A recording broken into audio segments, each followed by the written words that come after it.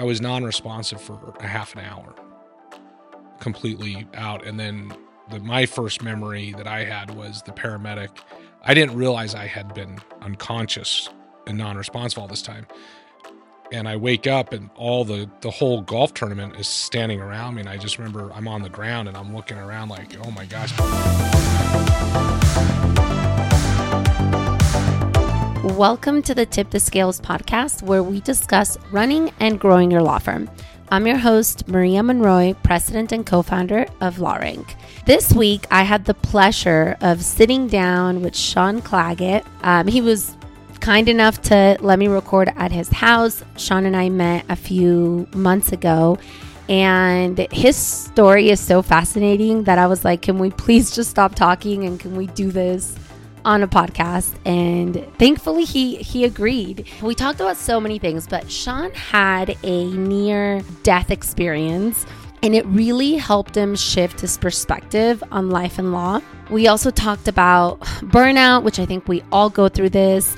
We talked about trusting your skills, and when you're first starting out, you may feel like you got lucky on a case or that you're a one-hit wonder, and not letting that imposter syndrome ruin your confidence.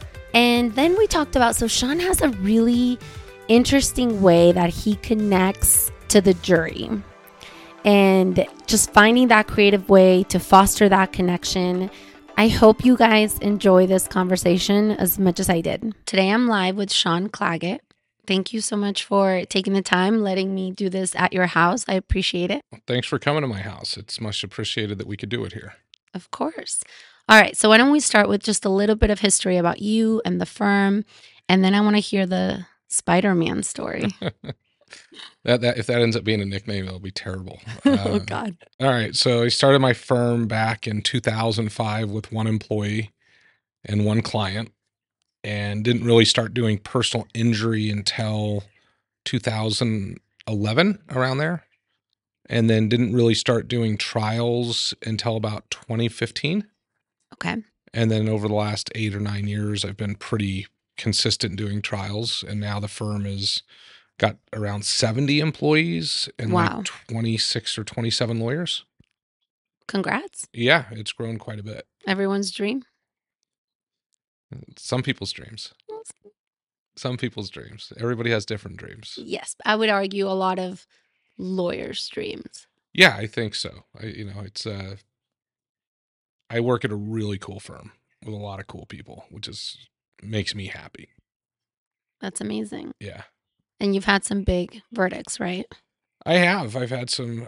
We've had a good run here for the last 6 or 7 years where we've hit a bunch of big verdicts. So, yeah, we've done.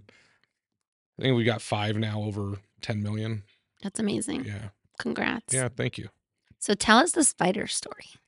So the spider story. So in 2015, prior to me getting any big verdicts, I had been working hard to become a better trial lawyer, but I had not tried any significant cases at that point in the personal injury arena. I had done some criminal cases and civil cases, but not personal injury. And so this story takes us to Lake Tahoe, and it was an annual golf tournament that I played in for many years.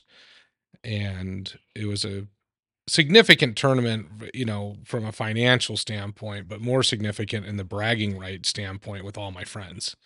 And so we're in Lake Tahoe. We're in day 2 of the golf tournament, and I line up to putt the ball, and unbeknownst to me, I'm apparently bit by like a black widow. And the next thing I know, I wake up a half an hour later and I had suffered a massive grand mal seizure. That's crazy. And so That must have been so scary. It was not scary for me because I didn't know it happened. It was really scary for the people around me. Oh my God. I was non-responsive for a half an hour, completely out. And then my first memory that I had was the paramedic. I didn't realize I had been unconscious and non-responsive all this time. And I wake up and the whole golf tournament is standing around me. And I just remember I'm on the ground and I'm looking around like, oh my gosh, did I drink too much? Did I pass out? And my buddy Rick Corelli, who's the brother of Josh Corelli, who's a great transactional attorney up in Reno, was sitting down. I remember him laughing, and I'm like, I'm gonna go finish the round, and everybody's like, oh, and the paramedic was like, look, if you can answer 3 questions, I'll let you finish your round. I'm like, well, that'll be easy. And I'm processing. I understand what he's saying. Okay, so this is where the scary part comes in. What year is it? I didn't know that it was a number. That's crazy. There was nothing in my brain. My brain wasn't working. I had no recall at all. I couldn't remember any. I couldn't. It was so scary. It scared me so bad because I'm like, yeah, let's go. My buddy, my best friend Lucas was with me. He was my partner in the tournament. He goes with me to the hospital, uh, and I'm like, what happened? And he starts filling me in that I just had this big seizure And you had never had a seizure before. or after. So one and done. I mean, it was an expensive seizure because back in 2015, I had just bought this really cool Tesla. Nobody had Teslas back then. And I'd had it for a week and I lost my license because of the seizure. They take your license away from you for a while. And That makes sense. That's yeah, crazy though. yeah. And so my wife started driving my Tesla and she fell in love and she herself went and bought an SUV Tesla. So Do you still have Teslas? we have them both in the garage. Yeah. We have 2 Teslas too. Yeah. So, Yeah. So that's the, and ironically, it was after that moment, you do a lot of self-reflecting, right? When you have that, um, near death experience, there's, you're going to all these doctors, it was unclear to me whether I was going to get my memory back. How long did that last, the lack of memory? It came back relatively quickly within a day or two. But what didn't come back was I was exhausted and I was sleeping the better part of 16, 17 hours a day for about a month because That's a my lot. brain was recovering and it was using so much energy. I was just exhausted. And what caused the seizure? They don't know. I mean, they maybe it was the spider bite. Maybe it was a combination of the spider bite.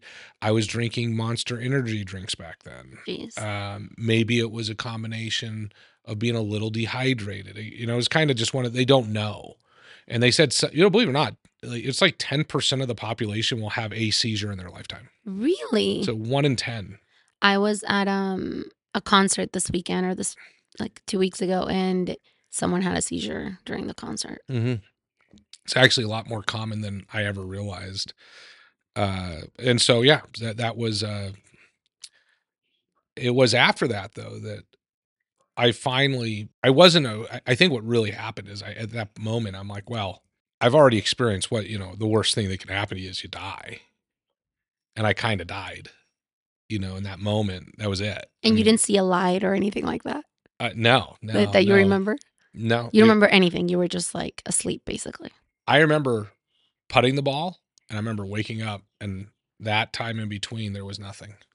That's crazy. It was That's so just scary. lights out. Yeah. And then to not know, is it going to happen again? Maybe I didn't get the light because I wasn't as close to death as I thought. Maybe. you know? It felt pretty close though. Yeah. So, but it was after that I decided that I'm just going to go for it. I'm just going to go do these trials. I've been working so hard for, 5 years on the craft and going to all these courses and practicing and doing focus groups. I'm like, I'm just going for it. Like something like changed. You just felt like, fuck it. Well, yeah, that. And I honestly believe that my recall of information became better after the seizure. So the spider did have a Spider-Man type. I do think it improved my ability to recall information quite a bit. And That's crazy though. It's like how they say the universe is always working for you. Yeah, it was a bizarre time, but the fear was gone of like I was never really worried about losing a trial because I did criminal defense and you lose doing criminal defense, but I was worried about losing personal injury cases because they were so damn expensive. Mm. It's a different criminal case. You you've It's been your paid, time. Yeah. you're getting paid up front, so you're not out of pocket. Personal Right. injury is the other way around. But I just said, what the hell? Just go for it. And that was the first case that really kind of put me on the map was the Lowe's case, which was a slip and fall case where my client slipped and fell and knocked down a yellow cone. And the jury returned a verdict of $16.4 million on that. And Wow. What was the initial offer? no, nothing. Oh, wow. During trial, the offers increased to the point that they had offered at one point a high low of $1 million on the bottom and 25 million on the top, and we ended up wanting 2 million on the bottom and 25 million on the top, and they countered that with 400,000 on the bottom, 25 million on the top, and so we said no to everything and just took the verdict, Wow. which was it was funny because when I got that verdict, I thought that was going to make me there. It was going to make me right. That verdict was going to make me. That was the worst verdict I've ever got as far as the way it made me feel because Why? I felt like a fraud. Imposter syndrome? Yeah, oh yeah, because people were saying I heard people talking, "Oh, he got lucky. He got, hit lightning in a bottle." And I'm just like, "Oh no, am I? Am I the one-hit wonder?" I mean, I love Flagpole Sitta, but I don't want to be Harvey Dangerous in the Right. in the legal world. So I'm starting to like, oh my gosh, I've got to get another verdict, and then fortunately I had the luck of defense attorneys also believing that I was an imposter, and then we peeled off just one big verdict after another, and it hasn't really stopped. And so I think I'm finally at the point now where I'm not. I think for a long time I was trying to prove to myself, and maybe being brutally honest, proving to other people that I was a good trial lawyer. And I'm finally really comfortable with where I'm at. Like, I don't feel like that's necessary anymore. I used to brag a lot. That was part of the imposter syndrome, is that you wanted to flex where you could. And I think I see a lot of younger attorneys do that, and some older Some attorneys. older. Yeah, that's what I was going to say. Um, and I think I'm just finally at a point where I'm happy enough with myself that I just And I don't talk about you know, I don't go out of my way to talk about the results. and did this happen just because you've gotten so many great verdicts, or did you have to do some sort of like self-work to feel this way? I think there's probably there's definitely a combination, because I've definitely done the self work. I've gone and done therapy and other Yeah. things to talk to other people about this. So it's a little bit of both. Um, I think there also comes a realization at some point that your desire to be in the courtroom maybe is not as important as it used to be. Uh, I've spent over a year. It's literally over 365 days of my life in trial, which is That's a lot. weird. Yeah, it's weird to think that. And this year, and then in the fall, I'll spend another 60 days in trial between 3 trials. Um, but when I don't. It's not the place where I feel like I have to be. Like, there's times where I felt like I need to go to trial. I have to go to a trial. That was really part of where I was at in my life at one point. Where Well, your identity becomes attached to that.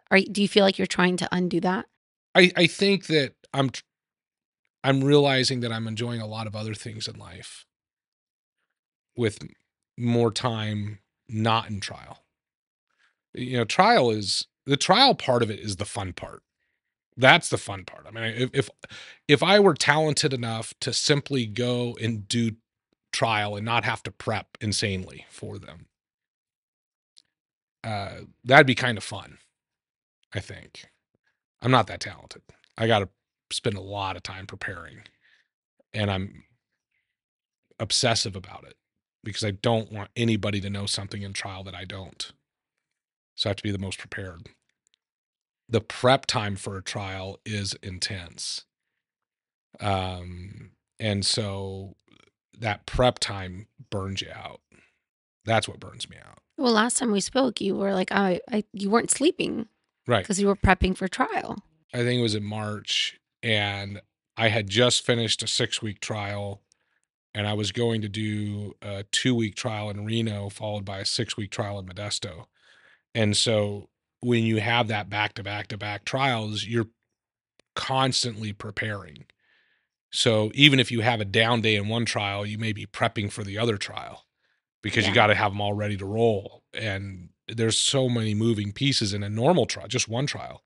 When you've got 3 going on, that's pretty intense. And I don't, by the way, if anybody's watching or listening to this, I do not recommend ever doing it. It's a bad idea. It's a terrible idea. Do not do back to back trials. It's not healthy, and you're not going to be your best. What about the attorneys that you have? Do they go to trial? Yeah. Okay.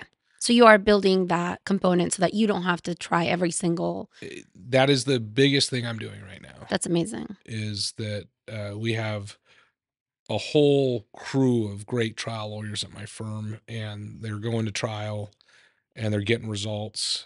Jordan Logan just got a $14 million verdict. Shannon Wise just got a $5.5 million verdict. I like Jordan. Oh yeah, Jordan's great. Yeah. Jordan's another guy that he works so damn hard.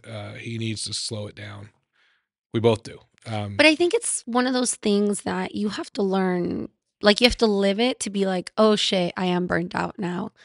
Like, I don't know that if it's something like, the problem is that when I've grown up ever since I've been a kid, work ethic was bred. I grew up in Idaho. I mean, it was just what it was. You get the job done and you don't even think about it. It's just, you do it. The problem is that when you're a workaholic, which a lot of lawyers are, you don't even realize that everything around you could be crumbling because you're so engaged in working. And you see relationships fall apart all the time in our world, right? yes. And that happens not because you're a bad person. It happens because you're focused so much on work. And part of obviously spouses to trial lawyers have to be the most understanding people in the world and have their own thing going on. Oh, right. Because if a spouse of a trial lawyer doesn't have their own thing, that relationship will not work because of how much time the lawyer will spend away from their spouse. But yeah, I think I think the goal for my firm and myself and is that I'm mentoring all the attorneys, and we're creating. Well, we have a trial school, so we're creating the format of the trial school at the firm, and so we're putting the lawyers at the firm through the trial school, and then the trial school will be launched in earnest next year. So That's really cool. yeah. So and I love teaching. That's probably my number one. You probably even more so than trial. I enjoy teaching. Well, I mean, you have your own classroom. Yeah, I do. Yeah. I really enjoy teaching. I love teaching at the law school. I'm working with the law school now to create a jury selection course, which I hope to teach in the spring. Here in Vegas? Yeah, at Boyd School of Law. Yeah, UNLV Boyd School of Law. Nice. I've been an adjunct professor there for over a decade now. I meant you have your own classroom at your law firm. Yeah. But it sounds like you actually have a classroom. I am. Many lawyers in town call me professor. Wow. Which is funny. That is so cool. Yeah. Yeah. I've had probably about 200 students over the years. And do you ever end up hiring them later? Yeah. Shannon Wise was my student. That's crazy. And she's now a partner at the firm. Funny, this is a great story. So Shannon have you ever met Shannon? Maybe, but I don't She recall. is a brilliant, beautiful woman. I mean, if your daughter could be like her, I need to have her on. yeah, you would be so proud of your daughter because that is Shannon. So Shannon's in my class. But now I don't know her, right? She's blonde hair, kind of like a pinup type person. I mean, she's really pretty. And you're sitting there and you're like, she's a student. And she comes up to me. She goes, I'd like to work for you. No, not I'd like to. I want to work for you. I'm like, all right, well, that's pretty I like aggressive. her already. Yeah. And I said, well, what do you do right now? She goes, I work for Allstate. I'm like, not interested. She goes, I hate them. I'm like, I'm interested. And I said, all right, well, send me your CV. She sends it over to me. She's number one in her class. And I felt at that moment, I'm like, man, did I judge this book totally wrong? Did I completely prejudged her? Because I'm not thinking, when I looked at her, I'm not thinking, oh, clearly that's the number one student in the school. Right. And I felt bad about it. But then I was like, this person is a rock star. Like because she was so unique. I like punk rock music. She likes punk rock, and I'm like, oh, she's cool. Like she's cool like that. And so, uh, of course I hired her immediately, and she's brilliant. And I got to tell you the story. So this is a cool story about her verdict. She did the trial with my other partner, Jen Morales, and Jen and I went to law school together. So Jen's a great med-mal trial lawyer.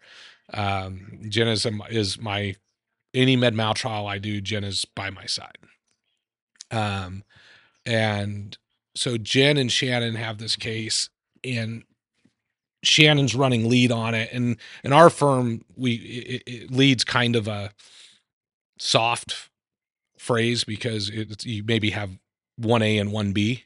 But we say whoever's doing voir dire is lead. So that's kind of what we'll consider the lead trial lawyer, because that to us is the most important part of the case. So Shannon's running lead doing voir dire, and I don't like the case.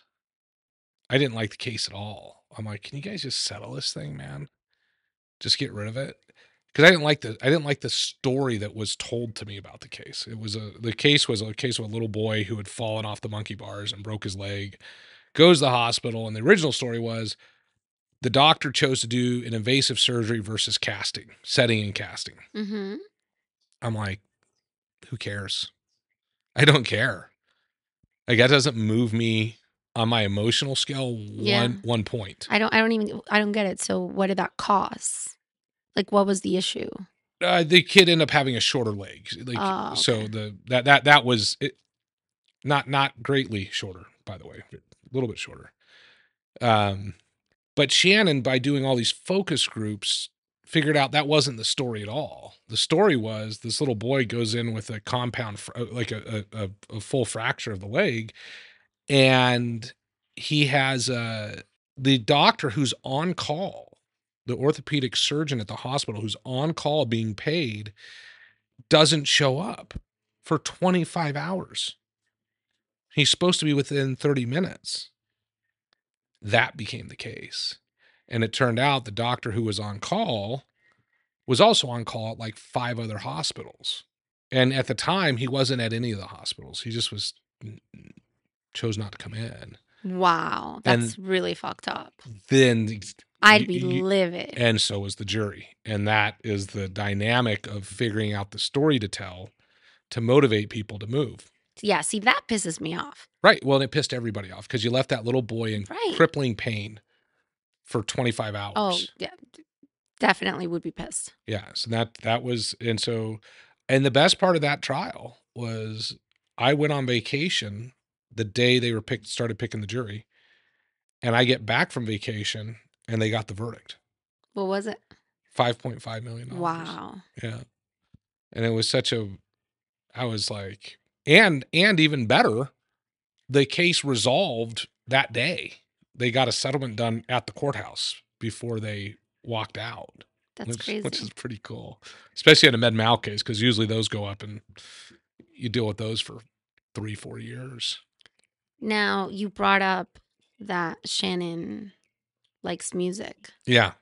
Let's talk about music, because I know you do something that I've never heard. I mean, maybe other lawyers do it. I had never heard of it.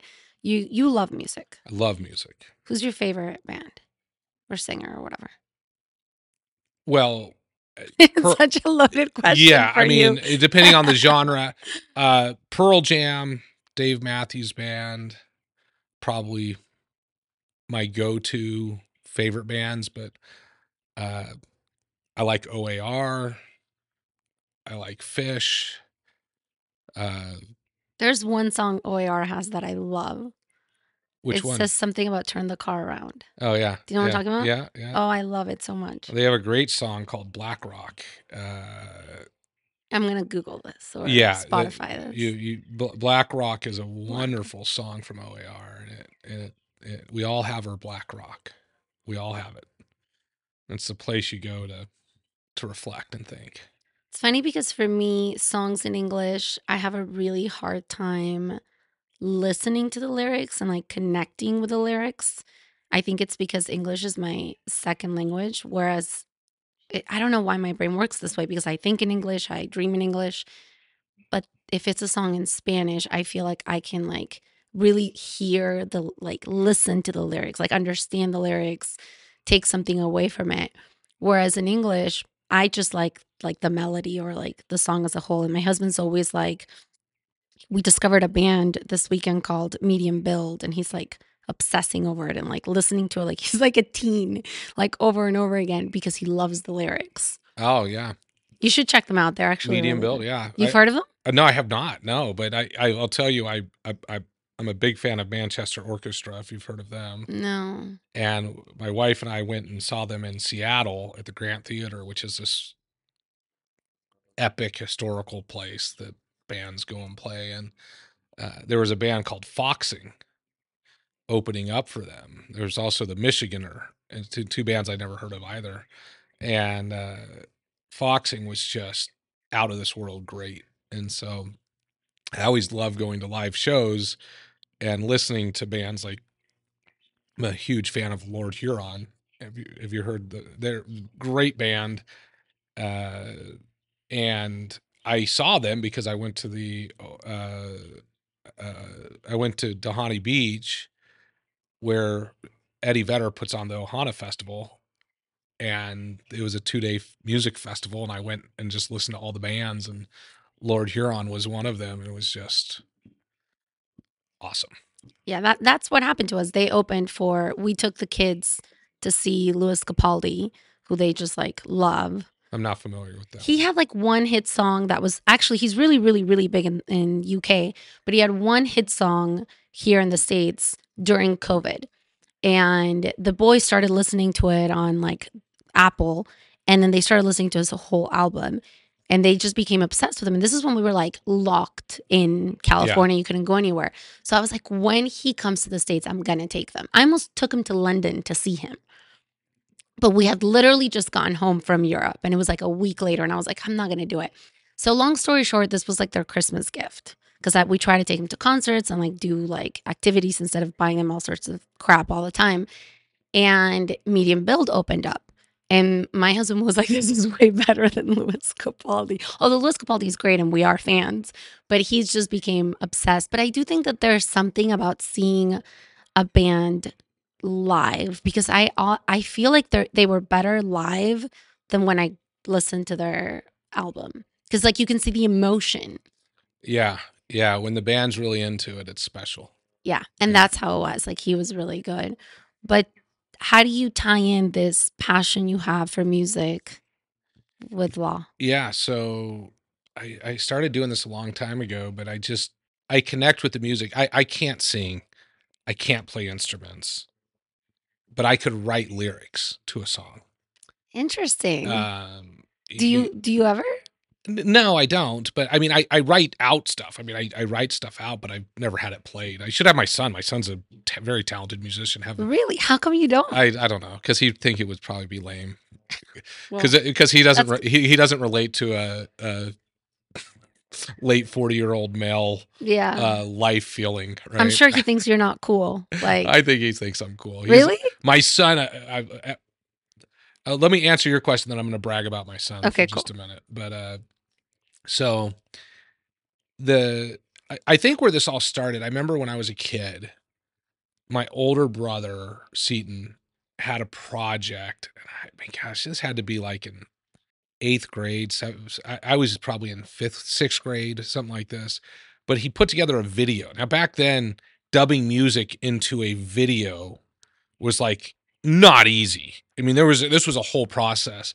But he made this video and he tied in a Peter Gabriel song into this video. In Your Eyes was the song, and it's a beautiful song. And I connected with the video that he was showing at a hugely deep level because of the music. And it was the music that was inspiring, and it let me, the way I was visually seeing things, I connected emotionally much tighter with the message that he was wanting to convey. And that's why you see all these movies have soundtracks. Right. The music is there to help convey an emotion. That's why they have the music.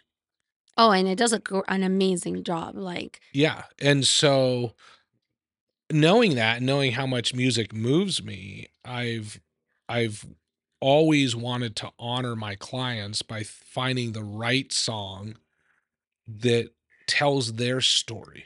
It's kind of, I this is a painstaking process because it's not the same song. It'd be kind of easy to have a couple go-to songs and just plug and play, but I want to get to know my clients and connect with them at a deeper level. And you know, um, I remember I had this Filipino couple who the wife was very injured as a result of a medical malpractice and suffered a major brain injury. And during the trial, the husband explained and testified that his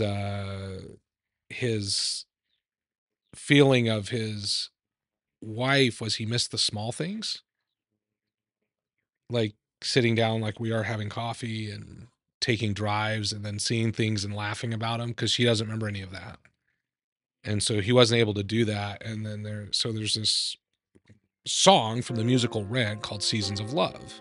And the song poses the question, how do you measure a year in the life?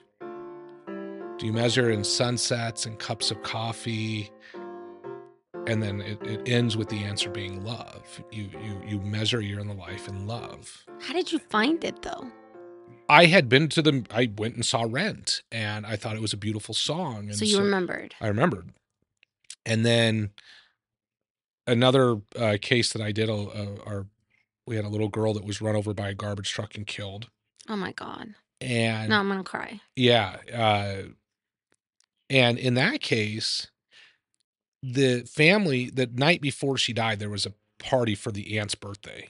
And so and then the sister had testified that she was singing this song, I Need You Right Now by the Chainsmokers.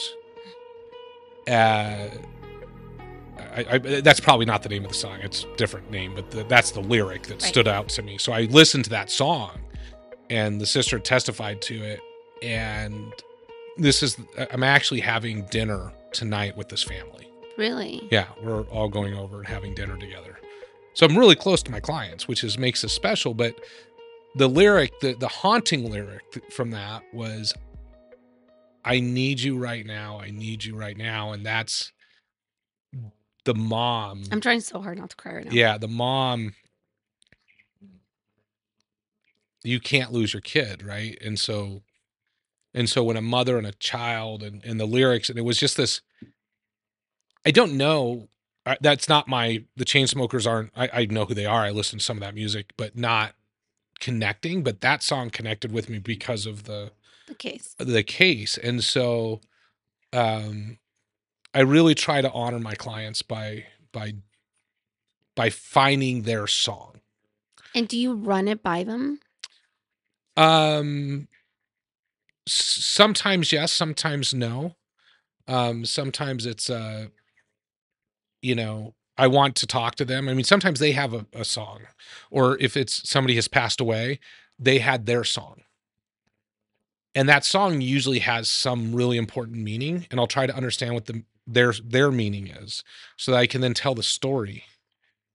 And then when these artists that create these songs, oftentimes they paint over them. Sometimes they come out very quickly, but other times these lyrics take a long time to write, and it's a beautiful thing to use that in trial.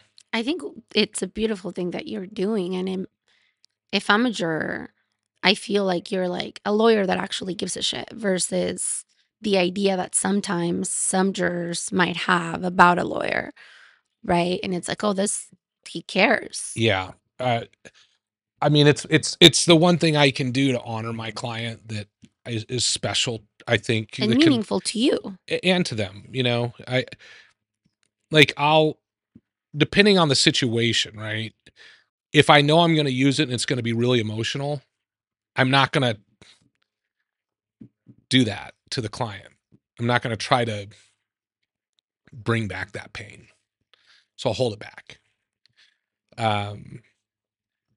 But I always tell them, I go, I want you to know that in my closing, I'm going to honor you or honor your loved one. And you play the song. I don't play the song. I read the lyrics of the song. Oh, wow. I read the Have you ever lyrics. played a song or no? No, because oftentimes, like, the lyrics may be almost perfect, but I can change a word or two and make it perfect. And I also, there's something about telling the story, because if the people know the song, they'll then hear it in their own voice. Mm-hmm. I think there's a lot of power in the jury hearing and telling themselves the story in their own voice. Well, if I just heard the song, me personally, I would not be able to process it the way that I would process it if you read it. Yeah. And again, I don't know if it's because English is my second. Like, it takes a lot of, like, I literally have to, like, if my husband's like obsessed with a song and he's like, the lyrics are beautiful, I literally have to like pull it up on my phone, pause it, start over, play it again, and like really try to comprehend. Yeah. Well, that's what happens with sometimes the music, right? Because you can slow it down, you can add emphasis, you can do things that you as the presenter want to draw to. And so I think, yeah, I've always thought about, should I play it? And then every time I do my focus groups, it's better to read it than to play the song. And so we don't play the song. But they understand, Mm-hmm. Because you're on the verge. It's emotional when you're telling the story. Well, and it's what Joe Free talks about, this whole idea of like getting people to an emotional state, and you're doing this via these lyrics. Yeah. Yeah, I think it's beautiful. When you told me, I was like, that is the coolest thing I've ever heard. Yeah, no, it's something I enjoy doing for sure. So, to switch gears and brag about my Your son. son? So my son is he goes to Faith Lutheran, which is a local school here in town. Yes. And he is in the Film and Broadcast Academy. Happens to be in film. And it's a very difficult program to go through because of all the extra work that's required to graduate from the academy. So I don't know how many kids started the academy. Only 2 graduated from the academy. Wow. And one of the things you have to do is a 50-hour internship in a film-based company. So it's a lot of work. I mean, you're putting in a lot of time. But how do you do that from Vegas? Are there... Well, Reed's fortunate that his godfather is in the industry. And so Jargon Entertainment and Action Figure Entertainment are his companies. And so he went interned with Action Figure Entertainment. In LA? In Burbank area, Valencia. Yeah. Yeah. In the Valley. That is the Valley. Yeah. So, so he did that. He loved it. My son has done tons of extra film. He's done so much at the school. So we're at this award ceremony on the 9th, 2 days ago. And the teacher of the film academy is there saying, hey, look, last year Reed Claggett got best cinematographer. And this year he's done this, and this. And oh, by the way, he was homecoming king. So we're not giving him another award tonight. We're not going to do that. But what we are going to do is pass the baton, so to speak. And They literally named the outstanding film student of the year at Faith Lutheran the Reed Claggett Outstanding Film Student. Wow. They named the award after him. That's amazing. And so we are just beyond proud. And he's headed to Chapman Dodge School of Film, which is rated among the best in the world film schools. So he'll do great things. And my daughter, who uh, I love spending time with and off-roading, she's a soccer player, but she wants to be a lawyer. So she's gonna Ah, follow in my footsteps. that's amazing. So yeah, I'm very excited to Oh, see. I bet. She's a very strong woman, and I absolutely plan to have Shannon Wise and Jen Morales and Mia Millette at the firm mentor my daughter to be a strong, powerful trial lawyer. Now, while we're on the parenting subject, and I'm like genuinely curious about this, so it sounds like your kids are driven. How do you think you contributed to that? Because I sometimes worry that privileged kids won't be driven, and I struggle with this with my own kids, and I have that fear. Mm-hmm. Yeah, my wife and I both grew up very similar, right? We didn't have what we have. We certainly didn't have this This type of house. stuff. So same, like I grew up poor and Yeah. my husband grew up poor. So we don't know how, no one taught us how to raise privileged children. So my wife and I was very fortunate growing up, even though we didn't have a lot of extra money. My family always gave back, always. We were constantly, whether it be through Boy Scouts or when I would do, uh, when I went to college, I was in a fraternity. We did a lot of philanthropy. I always have been exposed to giving back, always. And we take our kids, and my daughter, more brag on my kids, my daughter was recognized by Help of Southern Nevada as the Young Philanthropist of the Year uh, for all of her volunteer work. My daughter would go out and raise money from doing bake sales over and over and over again, baking cookies and cakes and selling them to people and raising all this money where she could have kept for herself as a kid. She would give all the money to help. But how did you instill that in them? We took them with us because my wife and I volunteer a lot, and we go to the mission, we go to help, we go to Just One Project, we go to Three Square, and we always take the kids, and we're like, you need to see how everybody else lives to appreciate what you have. This is why I took my kids to Mexico for a while. Yeah. Because I really did want them to see, like, not everything, like, you're lucky. Like, Our kids are beyond fortunate, and so my kids they're great. And I'm really proud of both my kids. They've both received the presidential award for volunteering, which is the highest level of award you can get as a high school student for volunteer work. I think they put in over 400 hours a year into volunteering. God, I need to start doing this with my kids. Were you guys strict? Or are you, I guess? You're still We're not parents. we're not strict. We just lead by example, and it's just what we do. Like tomorrow morning, we're going to the law firm underwrites uh, a farmer's market for the Just One Project. What is the Just One Project? The Just One Project is an organization that is primarily food, but also has wraparound social services for families. So they're help people that have needs. Is there It, anything coming up in the next 2 weeks that I could take my kids to? if you want to come tomorrow morning to the farmer's market, it will be one of the greatest mornings you've ever had. They have school though, no? Yeah, we What's take today? our kids sometimes miss school for this stuff. There are things more important than school. Like tomorrow night, my wife and I are going to an event for another charity. I'm going to think of it in a second. The Candle Lighters, Okay. which is a children's cancer organization. They help families that have kids with cancer. And so we just make it a big part of our lives that giving back matters. And we have the money, and that's always good to give money. Organizations need money. But more importantly is our time. No, I want the kids to see this. Yeah. Because to them, money is like, they don't really conceptualize it the way that like you and I do. I want them to see it. Yeah. I want them to feel like they did something kind. Yeah. Does that make sense? Well, and so this farmer's market's amazing. So the Just One Project sets up this farmer's market, and it's all free.